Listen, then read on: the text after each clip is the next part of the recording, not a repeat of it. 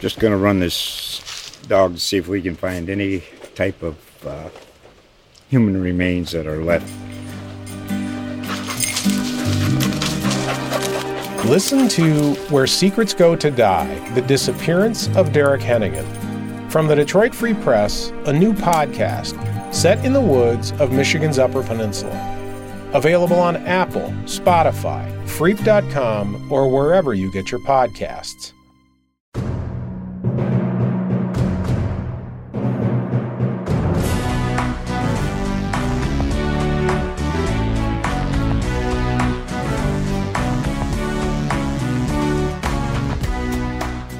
Hi everyone, Graham Couch here from the Lansing State Journal, along with colleagues Chris Solari from the Detroit Free Press and Sean Windsor from the Detroit Free Press, after Michigan State's 56-7 loss here at the Horseshoe at Ohio State. It was about as bad as the game could possibly go for them on a number of fronts. I mean, it was 6 touchdowns, 500 yards in the first half, and then you get an injury to Xavier Henderson, an injury to Jaden Reed, and your running back, who had Heisman hopes, has 6 carries for 25 yards and probably doesn't have very realistic Heisman, and also a little banged up. Probably doesn't have realistic Heisman hopes. So it could not have gone worse for MSU. Well, it could have if Ryan Day hadn't pulled his starters after the first series. That's true. It could have gone. Stroud could have put up 800 yards. It could have gotten historically, they could have hung 80. And Stroud could have thrown for 800 yards because there was nobody in that secondary that was stopping him. And then you'd be thinking about it even in a completely different way. So they kind of did. They look like they're trying to make a statement.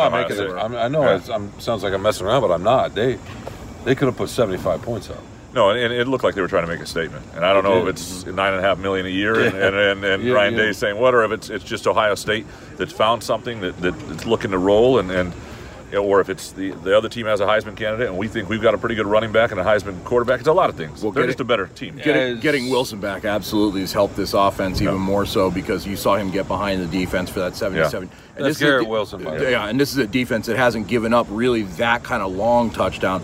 Everything's been pretty much in front of them and running away from guys. This is one of the times that you see them really struggling with that speed and space of those kind of receivers that just blew by them with him and Olave. I wouldn't even traditional speed and space underneath space. It was more, as Xavier Henderson just told us in the post-game press conference, the Michigan State safety, they were throwing the ball over our heads, right? I mean, just when's the last time you saw that kind of downfield blitz? I mean, even with David Bell at Purdue, what he did was a lot of that was in front of the defensive backs and then making a miss after the catch. This was all a different animal. Tucker's philosophy doesn't like to give a big play and that sort of. But Graham, and I have a question for both you guys because it speaks to the talent difference. And Mel Tucker just finally told us 10 minutes in, and to me this was really the biggest part of the news conference, right? Totally. I mean, I think you guys agree.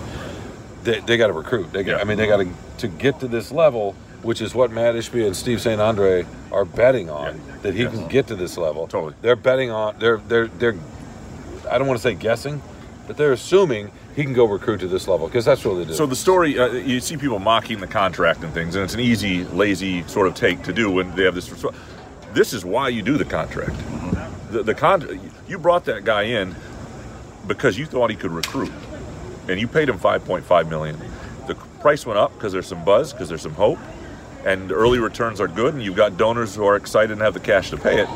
But that's why you're paying it. You're paying it for him to get to this level, and you think that's your best shot to do it, and he sounds like he understands what it takes. Now, whether he can ever recruit to put that on the field, that will be, we'll find out. But he understands the issue. But I do think that and this is where the difference is maybe between where Mark D'Antonio was at this point when he was losing to Ohio State in that first loss to Michigan versus Mel Tucker in this loss, is that Tucker isn't coming to Ohio to try and get third-tier kids or second-tier kids.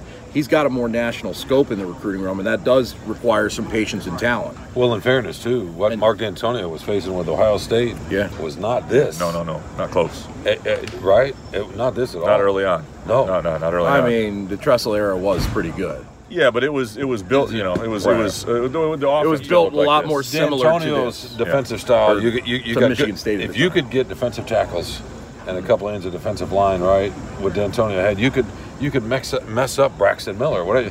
They were a run-heavy offense, right? They spread, become run-heavy under the last regime. Yeah.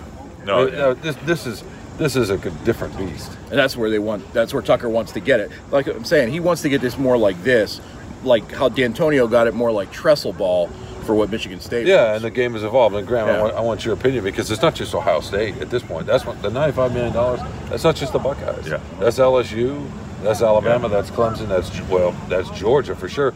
All of whom, when they've won their national titles in the last 3 or 4 years, have won it with offenses just like what we saw here. You know, we saw, I can't remember which Clemson, Alabama, or LSU national championship game it is, but we had the conversations like, that looked like a completely different sport than what MSU was playing at the time. And this is a couple years ago, obviously, when the offense was really struggling.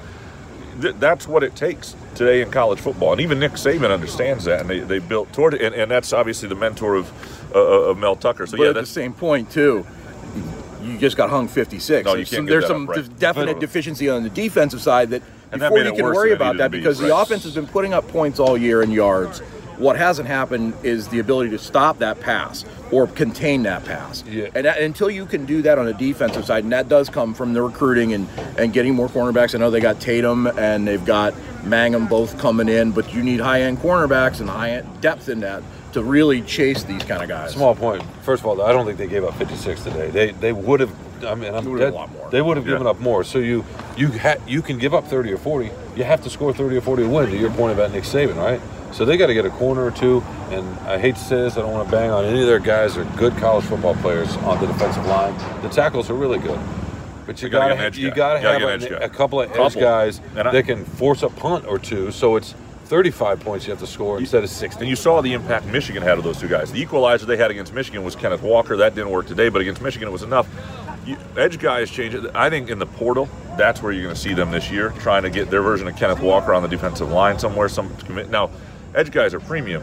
Guys who can do that are at big programs and they're having success. So whether you can actually convince one of those guys to come in, but that's where you're totally right. Because Stroud, for example, he may win the Heisman.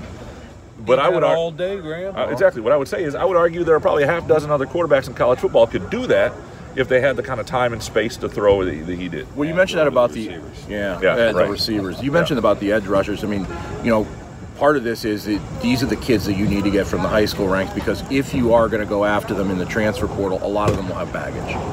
Hey, Many of them will have quarterback, baggage. you take it. And but that's a risk that you have to worry about and be concerned with, because that's what Michigan, in a lot of ways, Nick Saban did that when he came into Michigan State. He took some chances on some kids. Yeah. And, can Mel Tucker afford that? Particularly when you throw up a contract like that, I don't know. Because you really need to build this. And I think that's why he, after the game, focused so much on recruiting and getting those high school kids. He didn't because I think he focus so much understands on that. recruiting, all due respect, but he waited No, until he the didn't say last he question. focused. I didn't say he focused on it, but he did talk specifically about that. He's not saying, we need to hit the portal again or we need to find some experienced guys. No. We need to get. But he waited until the end, and he was reluctant to say this the last couple of weeks, right? Because he kind of implied this last time they lost to Ohio State.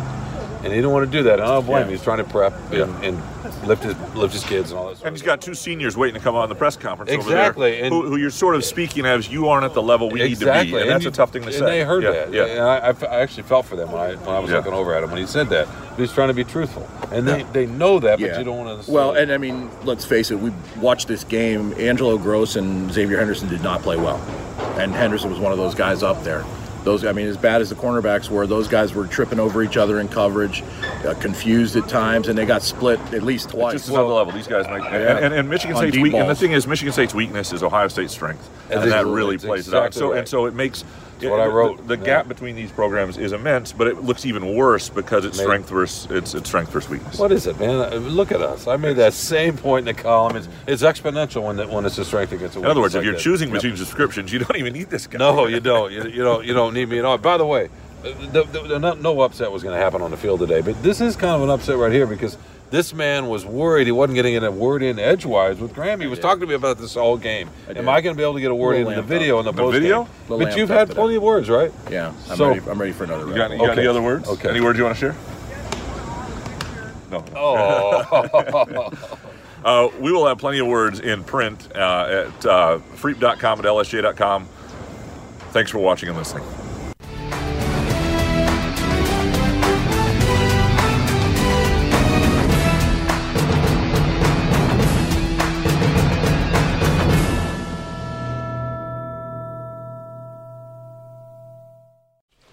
Just going to run this dog to see if we can find any type of human remains that are left.